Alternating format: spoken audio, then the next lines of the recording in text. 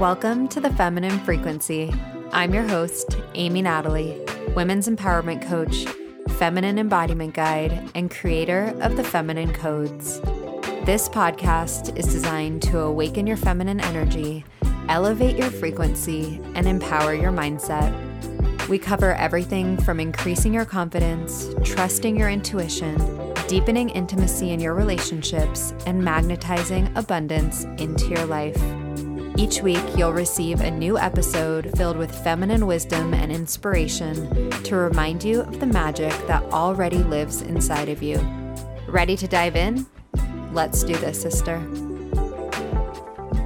Hello, beautiful soul, and welcome to this guest episode of the Feminine Frequency with my guest, Humble the Poet, where we're going to be talking about all things embracing imperfection and loving your way to a better life. This conversation is all about cultivating deeper self-love, and through that, cultivating deeper connections in your relationship and really going through the world and going through your life from a deeply loving place and from a more empowered place. So I'm excited to share this wisdom with you. And before we dive in, I want to invite you, if you have not already downloaded, I have a free gift for you, and it is a morning ritual that is designed to support you to feel embodied and empowered before you start the day. So in this 20-minute audio guide, you get access to some embodiment practices, some meditation, and some affirmations to feel empowered. And you can find this free gift in the link in the show notes. Just click the link and enter your email, and it will get delivered to your inbox. So enjoy the morning ritual. And now I will introduce our speaker for today. Humble the Poet is a Canadian-born rapper, spoken word artist, poet, internationally best-selling author, and former elementary school teacher. What began as reciting spoken word poetry in coffee shops to impress women evolved into a creative adventure that has spanned the last 10 years, crossing genres, mediums, and oceans. His first two releases, Unlearn and Things Nobody Can Teach Us, have become international bestsellers. In this episode, we are talking about his new book, How to Be Loved, simple truths for going easier on yourself, embracing imperfection, and loving your way to a better life. I really appreciated this conversation and found so much wisdom and value, and just really appreciated the heart-centered space in which Humble shared about this body of work, and I'm excited to share it with you. So enjoy this episode, and we will see you on the other side.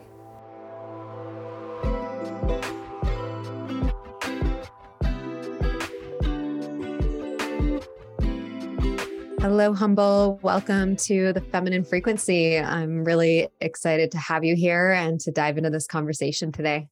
Thank you so much for having me.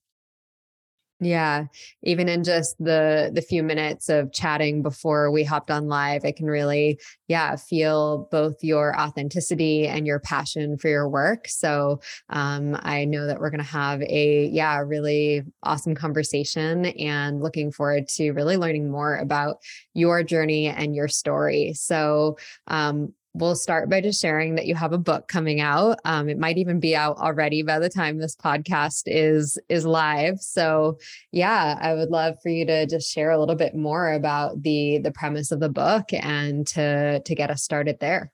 Yeah. So here's the book. It's called How to Be Loved. And as you can see, the D is in parentheses.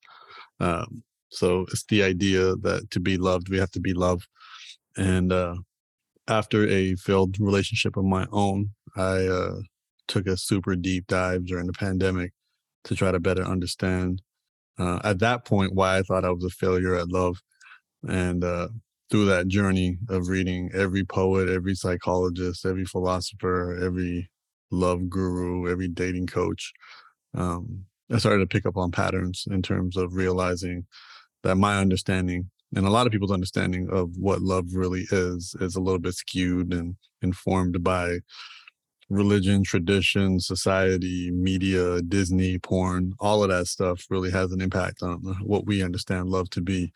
And I realized that I wasn't lacking love in my life. I was lacking the ability to realize love. And for all the books that I write, the general theme is unlearning. It's letting go of old ideas to gain more. And I'm the kid at the front of the class taking thorough notes, and then my books are uh, those notes and sharing them in such a way that it's digestible for other people. Before all of this, I was an elementary school teacher, so I have a Mm. lot of practice taking heavy ideas and making them light, and not using words bigger than mayonnaise. Mm. I love that.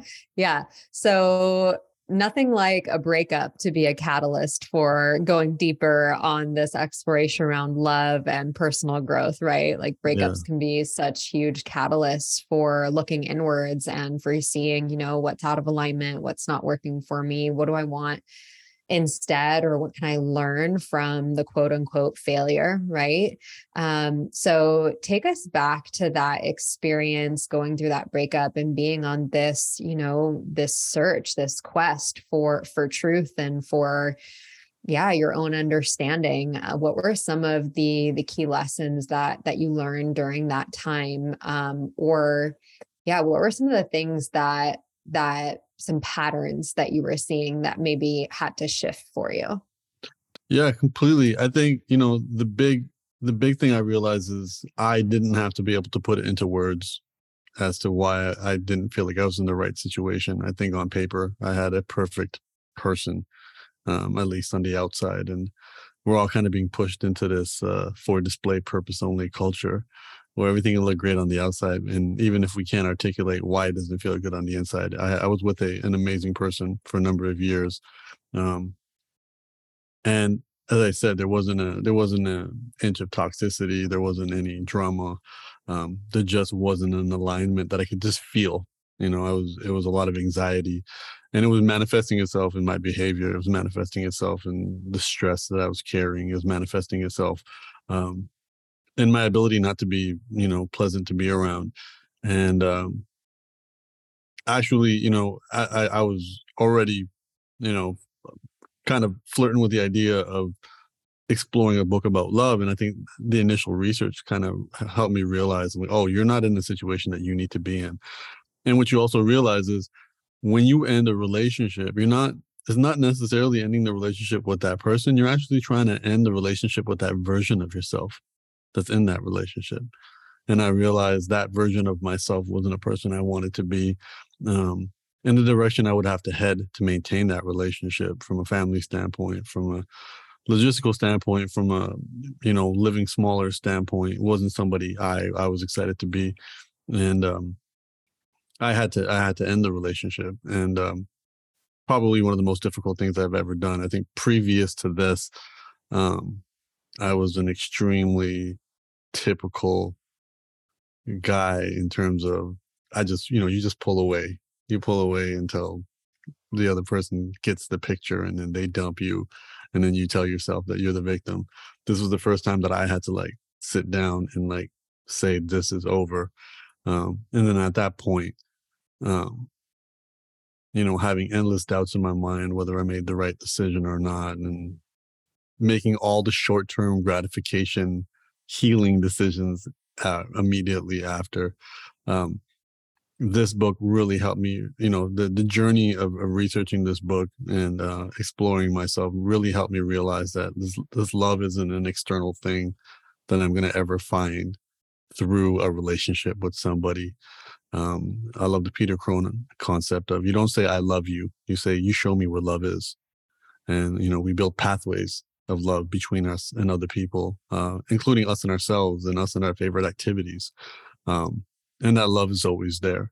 It's the breeze, and the work that we need to do isn't to find the breeze, is to open ourselves.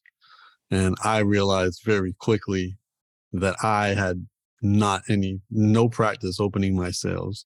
And as a heterosexual male, my biggest challenge was, like, I grew up in a household where it was signaled to me that vulnerability was a weakness. I Mm. grew up in a loving, supportive family, but they were first generation immigrants in survival mode. When you're in survival mode, most emotions lean towards the negatives because that's what keeps us alive. Um, And it was only through therapy and research for this book that I realized that I had a lot of emergency coverage. My family would have my back in the worst situations, but on a day-to-day basis, I didn't feel comfortable leaning on them for support. Um, and I kind of created a fortress to protect myself, not realizing that fortress was a prison. And that prison kept me in, it kept everybody out. Authentic connections weren't being made. Um, and tension would just build up until, I would explode. And that became a really big realization for me. And it was through a lot of shadow work and therapy that I started taking a deeper dive and understanding why I was making the decisions I was making, how often they were matching the flavors of previous traumatic experiences, and how those being left unresolved um, would have just doomed me to a life of patterns that were going to constantly harm me. Mm. Yeah, it is so courageous to be the one to end a partnership and to listen to that inner knowing of something is out of alignment here, even when there's nothing on the surface, toxicity, fighting, all of those things. Sometimes I'm like, oh, it feels even like harder to make that decision, right? Because most people would stay because it looks good on the outside, because it's safe, because it's working, quote unquote. But when you have that inner turmoil of that anxiety and just this knowing that, like, either I don't like the version of myself that I am in this relationship, and also, like, this isn't the most aligned relationship for me, which ultimately would mean that it's not the most aligned relationship for the other person, whether they could see it or not in the moment. And yeah, this quest that you went on to really uncover, some of these patterns around vulnerability and opening your heart to authentic connection, and seeing some of the past trauma patterns from your childhood replaying in relationships. I mean, this is the work. This is the work that I believe we're all being asked to do so that we can create healthy, sustainable, honest, authentic relationships rather than the fairy tale version. And you mentioned that earlier, that that's a big piece in your book, that you're helping us to unlearn some of these stories and these illusions of what we've been taught is love. And so I'd love for you to elaborate on that a little bit more, of what are some of those stories that are not serving us, or the illusions that we perceive as love, or the ways that we seek love externally, but that are not authentic, true love. Yeah. Ross and Rachel are not love, Um, the most interesting couples you'll see on television are there to entertain you. They're not there to show you what a healthy relationship is, because most healthy relationships will feel like peace, and peace would make for very uneventful television and film. So all this cat and mouse kind of relationships that we see, what we're seeing is people with unhealthy attachment styles. We're seeing people with avoidant attachment styles meeting people with anxious attachment styles. And their back and forth is this story. I moved to LA to get into TV and film writing, and the big thing that you learn is you take a character and you just beat the crap out of them. That's every movie you've ever seen is just a character getting beat the crap out of in some capacity. They're trying to do one simple thing and they're just getting beat the crap out of. And that's what you're seeing in a relationship. These two people are trying to get together, and just all the wrong things will continually happen and continually happen. And then, from that capacity, that sets the tone of what we think relationships need to be.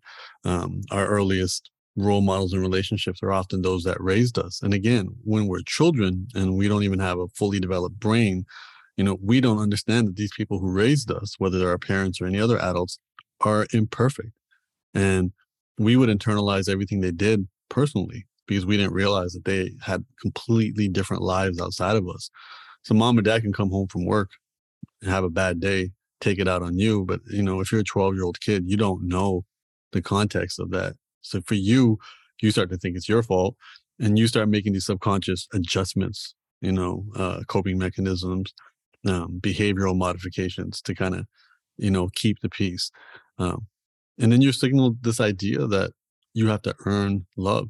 You have to earn their love. You have to be something to win them over. And then as we get older, we don't update our software. And then, we find ourselves drawn to people who make us feel that same way. That whole old quote of we adore those who ignore us and ignore those who adore us. And it's because as when we were younger, and we didn't have developed brains, we were signaled this idea that you have to earn love. You have to win love. You have to qualify for love. And combine that with the fact that we're in a society that runs off the idea that you have to buy stuff to be happy. There's so many opportunities for them to, plant seeds in our head. Be like, you're not beautiful enough for love. You're not rich enough for love. You don't have a six pack. You don't have, your nails aren't done. Your hair isn't done. Whatever it may be, it's just all these things that they can sell us. They make us feel like we're not enough without that. And now we start to believe that there's, and even in the positive space, people are constantly saying you're worthy of love. You're enough of love.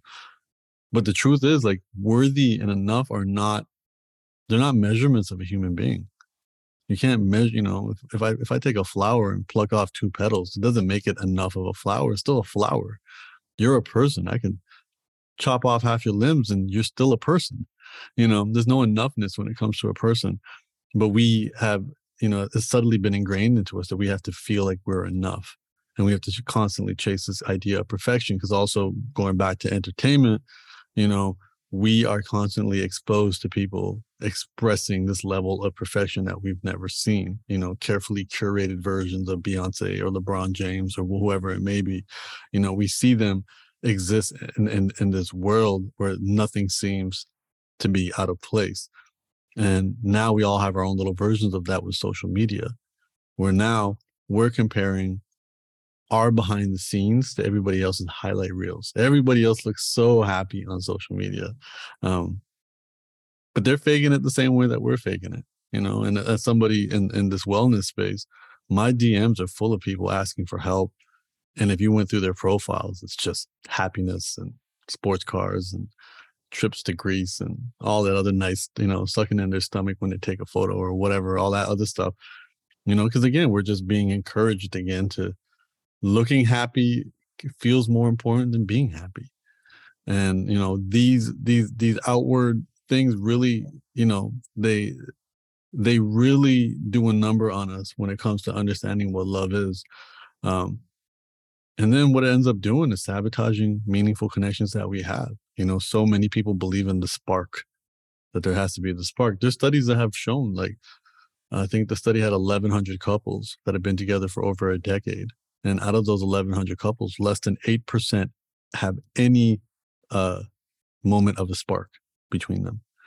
And if you read the book Attached, which is a great book on attachment styles, it says that the spark is a warning sign to run the other way.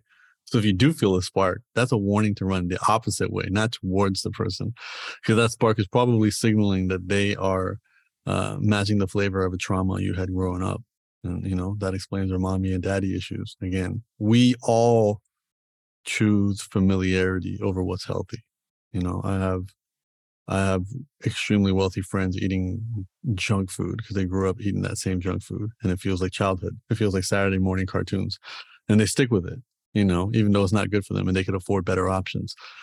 It's the same thing with people. If we don't build just a level of awareness of like, oh, I'm stuck in a pattern, this guy who always feels like he's just, an arm length away, I find him so attractive. And this guy who's completely available to me, I find him completely unattractive. Maybe that rhymes with what was happening when I was a kid, because that's what it felt like with dad. That's what it felt like with my brother. That's what it felt, what have you. So a lot of our earliest role models were not perfect. And just as adults, we just have to have that conversation. Be like, it's okay that they weren't perfect. They didn't mess us up. They were humans. And very often, especially for children of immigrants, and other parents as well, it's just they were in survival mode. Their job was to put food on the table, not necessarily, commit to a life of producing a emotionally healthy child. These weren't things, my parents had no idea what that stuff was. And I can see them now as grandparents to my sister's kids doing a much better job, but also they're retired. They're not in survival mode anymore. So now they can, the same mother that was, who would get upset with me over the littlest things, could spend an hour following my niece around the backyard, doing whatever she Mhm. wants to do. Right. But the context has changed. And I think that's really important to understand. Mhm.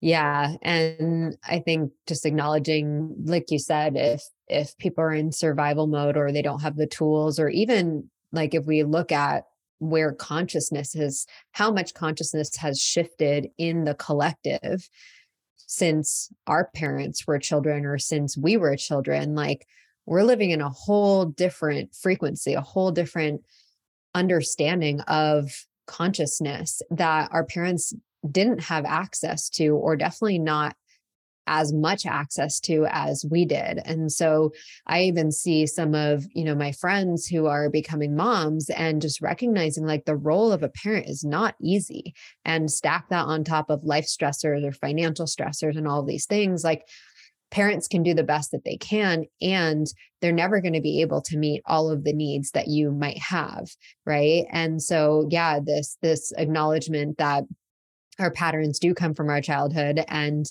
I believe that it is our work. It is part of the spiritual path to look at these patterns, to be with them, to unlearn them, and to learn a new way, rather than spending, our lifetime being pissed off that our parents didn't give us what we wanted, right? We're not a victim to these patterns. Everyone experiences this in some way. And so it can be really empowering to be like, yeah, like I have these patterns from my childhood, and I have the power to do the work to transform and to heal and to transcend these so that I can create authentic, healthy relationships moving forward. And so I can stop attracting people who match this toxic or wounded pattern that I've had from my past. And I share this because I personally have definitely experienced, I've experienced all the different attachment styles. Hmm. I've been, anxious attached, anxious avoidant. I've been avoidant. I've really felt like in different relationships I've been faced with different patterns or different parts of me that come through. And what has been really beautiful is that when those patterns come up, being able to recognize them, and instead of projecting that it's because of this other person, it's like, oh, can I get really curious about this pattern, and can I be with myself in this anxiety? Can I see what's here for me? And can I choose to not take action from that place, or can I choose to not react to this Mm. pattern, which is a lot easier said than done, because it's a nervous system response. This is like a biologically learned thing that our bodies and our brains, like, are imprinted when we're younger. And so it takes a lot of awareness and compassion and presence with the emotions that are coming up in the body, to be able to shift the pattern. So I know that a big piece of your book is talking about how do we cultivate real authentic love, and my understanding is that part of that is getting out of this toxic belief that we need this, to be worthy of love externally. So what does this look like when we're unlearning these old patterns and wanting to cultivate healthier ideas and beliefs around love? What is the new paradigm? What does that look like? So I think I love the way you framed it. In terms of picking up on these patterns. So I think the first thing in this paradigm is, and this is the subtitle of the book, going easier on yourself and embracing imperfection. Um, you know, not only going, for us to once we go easier on ourselves, we can go easier on others. So I have this book is 68 chapters. Every chapter is only 2 pages, and I take an idea and I explore it the way it needs to be explored. And one of the chapters is, um, love is being your own nurturing parent. So, it's not enough for us to simply say, okay, this is how my home life set me on a course, and or let's be simple, this is how my home life messed me up. You know, that still is a victim mindset. And the challenge with the victim mindset is victim to self-pity is fast food connection. It's creating a connection with yourself very quickly, very easily, and cheaply. It's not a lot of work to do so. And it's like nobody understands what I'm going through except for me. And that's the dangers of self-pity. The challenge with self-pity is there's no empowerment. There's no empowerment when we feel sorry for ourselves. So it's recognizing, like, okay, I was raised by flawed human beings who were trying their best with the tools that they had. And here are the gaps. And now I am going to empower myself to fill in those gaps. I can be the nurturing parent I need to be. I can do those things. And, and that could be everything from like self-havening, which is, the process of hugging yourself and, the putting yourself in therapy,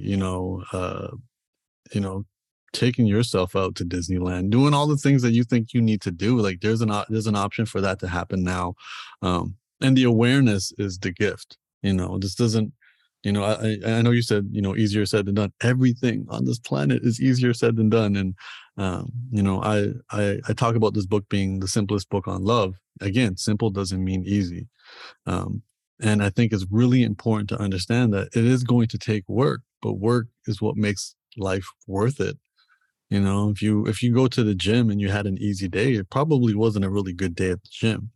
And it's the same thing when it comes to our day-to-day lives. Like it's good to lean into challenges and having this journey of realizing love. So I think, the first step is to realize love isn't something that you have to find.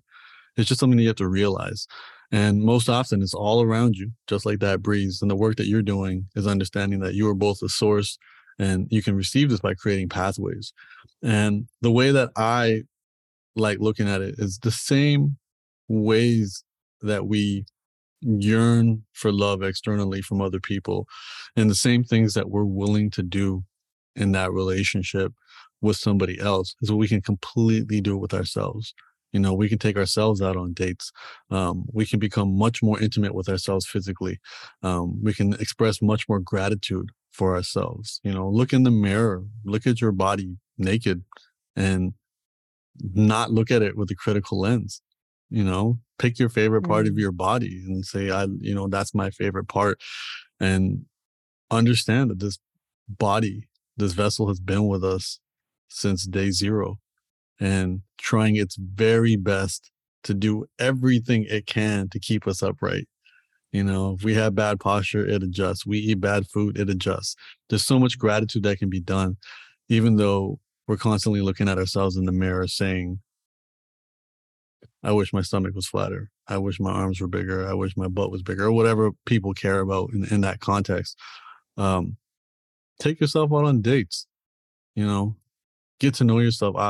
I bookended all the sections. There's 3 sections in this book. There's what is love, love for self, love for others. And I bookended each section with love stories.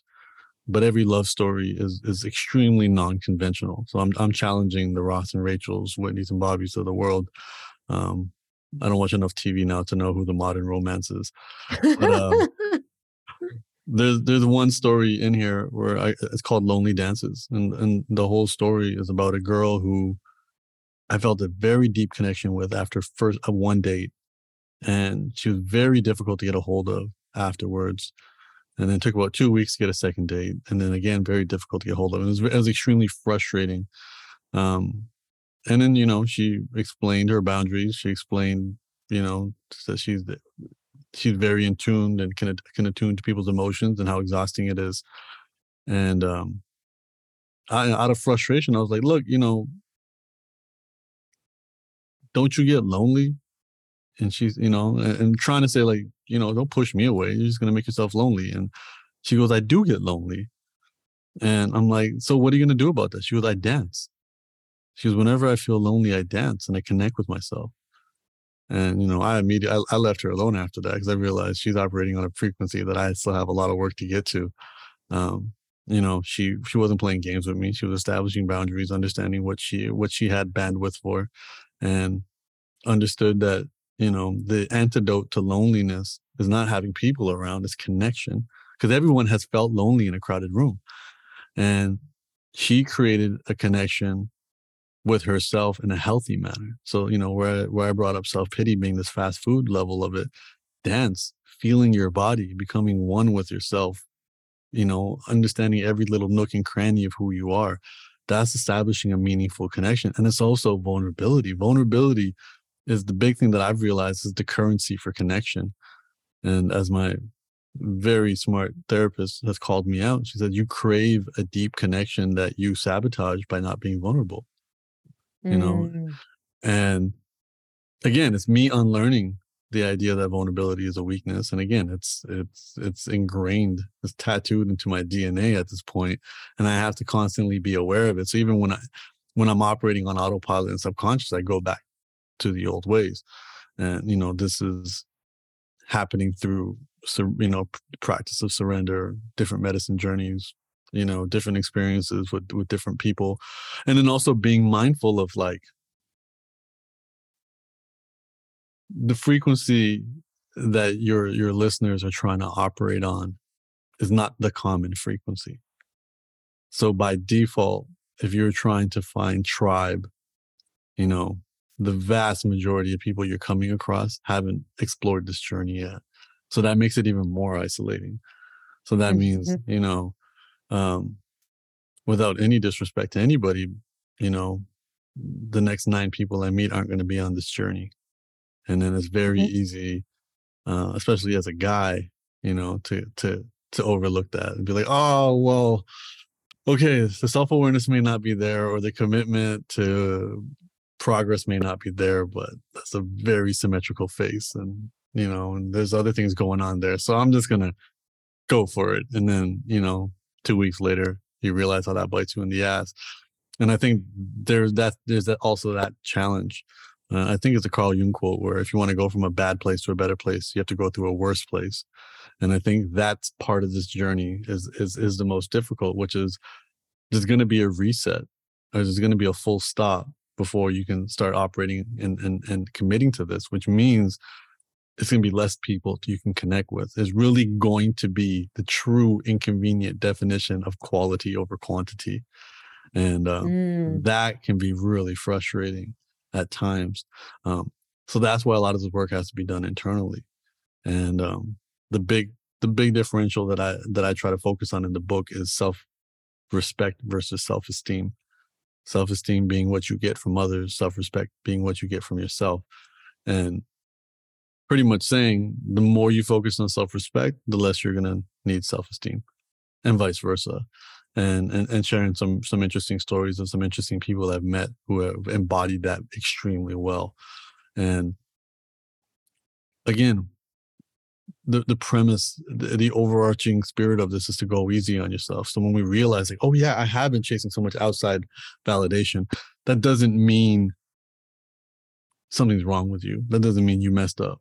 That's okay. This is a good starting point. Be easy on yourself. Another chapter in the book is called Love is Being Your Own Best Friend. Again, what is a best friend? A best friend is your best cheerleader, and it's also someone who'll kick you in the butt to get up and make something happen.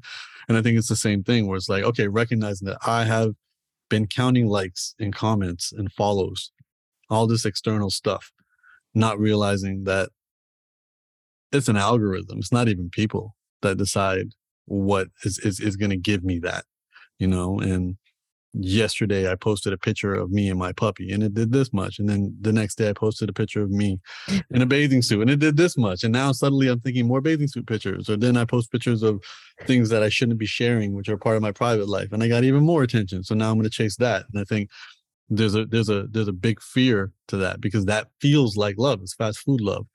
And if we start to let that go and focus on self-respect and be like, well, what do I have to do to respect myself? What do I have to do to be proud of myself? And often that recipe is, again, very simple, but not very easy. And it's leaning into challenges, doing hard things. For me, it's sitting in the ice, taking cold showers, keeping my promises to myself. If I said I'm going to wake up at a certain time, I got to wake up. And that's in line with being easy, going easy on ourselves. I think is really important. And also measuring progress over perfection. There is no perfect. And if there was perfect, there'd be no vulnerability and there'd be no connection. So there's no such thing as a perfect person. And we can always be in a place of progress. So, this is coming out in the new year. Let's not set New Year's resolutions. Let's set New Year's intentions. Let's just pick directions. we went ahead Mm. and let them be lifelong. Let's not let them be these kind of finish line ideas. I need to lose 10 pounds. I need to make this much money. I need to have this much done. When writing this book, I think an example of that, in the beginning, it was I need to do 1,000 words a day. And, I woke up, started banging on the keyboard, and I found myself forcing the 1,000 words, and then I switched to make it intentional, which is I need to do 1 hour of uninterrupted writing. Whether I get one word on the page, 10,000 words on the page, the victory comes if the 1 hour was uninterrupted. If I didn't switch windows, if I didn't look at my phone, because that was actually a challenge. Because I could put filler words, I could make my story longer, I could add a bunch of adjectives to give me 1,000 words. And through that, and then I measured it. I printed out a little elementary school calendar. I posted it up on my wall. And then every day I'll just put a smiley face if I got my work done, and I put an X if I didn't. And then I learned about framing. Like, if I didn't get my work done today, does that make it a bad day? Maybe. But if I frame it in the week and I didn't get my work done 1 day out of the 7, that's not so bad. And then maybe if I look at the zoom out and frame it as a month, maybe it's 3 days out of the 30. That's not bad at all. And I think very often, failure is a frame. It's just how we frame it, and these are really important things. It's just all of them are just adjustments to our perspective. There's no adjustments to our actual reality. The exact same things can be happening. And doing this through a lens of love is realizing that it's not about acquiring new things. As I said, unlearning is always the umbrella of everything that Humble the Poet does. It's the idea that you have to let go to gain more. Love is at the bottom of the pile of all this shit that we have. The work that we're doing is clearing the path. We don't have to get anything. We don't have to be anything. We don't have to do anything. You've held a baby in your hand for the first time and been flooded with love. That baby didn't do anything. That baby didn't earn your love. That baby didn't, win you over. And then also that baby for the next 4 or 5 years will not reciprocate anything you provide for it. Love is not transactional. It's not required. You don't need that. Every single person that you love in your life right now, including everyone listening, think about the person that shows you the most love or that helps you realize the most love. You can list every one of their imperfections, and none of those imperfections disqualify them from your love. So why do we think our imperfections disqualify us from other people's love? And again, it's all this external stuff, because we live in a world where like everybody is addicted to attention. And again, there's nothing wrong with that, because that attention is still it's an evolved, I don't use the word evolved, but it came from, us being in smaller tribal communities where acceptance from the rest of the tribe decided whether we've actually survived. Because they kicked us out of the tribe, we would die. So now rejection feels like death because it's that same software. Our biological evolution is way slower than the way our environment has evolved. And simply understanding that the feelings of rejection feel like death, but it doesn't actually mean death, is enough awareness for us to lean in and accept rejection as other people's stories. And I think that's a really important thing when going on this journey of life, being like, hey, look, at the end of the day, I'm literally an iPhone 8 and I came with all this old software and there's no way to delete it. And all of this software is getting in the way now in my modern life. I don't live in a small society. My reputation does not connect to my survival anymore. I don't need to be a part of the tribe. I'm no longer part of a hierarchy. This isn't middle school anymore. There isn't a coolest kid in the class. All of those days are done. I'm in a big city and I can be whoever I want to be. And if people don't like me, I can move 3 blocks away and start all over. And that's great. And that's fine. And as long as I'm happy with who I am in my skin, that's all actually that matters. And that will attract people like-mindedness. And, and that's that authentic, quiet confidence that we so often mix with that loud cockiness. Yeah. Thank you so much. So much deep wisdom in that share. And I know that you have even more to offer in your book. So I'm excited to, offer this to my community and make sure that everyone gets to dive in and learn more from you. And just so many beautiful insights. And I think ultimately, this desire for external love, we are connection based beings. We it's not that we have to live alone or be isolated, but I think that the unlearning process and then relearning through this place of authentic self-love and self-respect then allows us to attract the people, whether that is a romantic partner or the aligned sisterhood or brotherhood or community that is a match for how we feel about ourselves, right? And so the more that we keep cultivating the sense of deep love, like you said, through whether it's the mirror work or taking yourself out on a date, or I love the act of like writing yourself a love letter is a really sweet one. Or there's so many different ways that we can really be cultivating this practice of self-love. And then that's what the frequency that you're putting out, that's what you're becoming a match for, is other people who have done the work and who also, are going to see you and love you unconditionally as well too. So I'm super grateful for your shares here today. And for everyone who wants to find your book, where is the best place for them to find it and to stay connected with you? So the book is available everywhere books are available, Amazon, Barnes and Noble, wherever you are in the world. I mean, Waterstones in the UK, Australia, India, we're everywhere. And then if you need to find a specific link, you can just go to humblethepoet.com/love.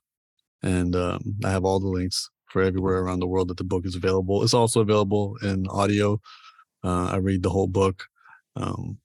Some of it is very emotional. So I had to read the last chapter. I had to read the first chapter last because it was so emotional, and that took the longest time. So, and we left that all in the audio. So the audio is an extremely vulnerable version of this book, if you want to check that out. Well, thank you again for being here. We're going to link everything in the show notes for your book, How to Be Loved, and for your Instagram and your website, so everyone can find all your info. And thank you again for your time and for your work in the world. Thank you so much for having me. I really appreciate it.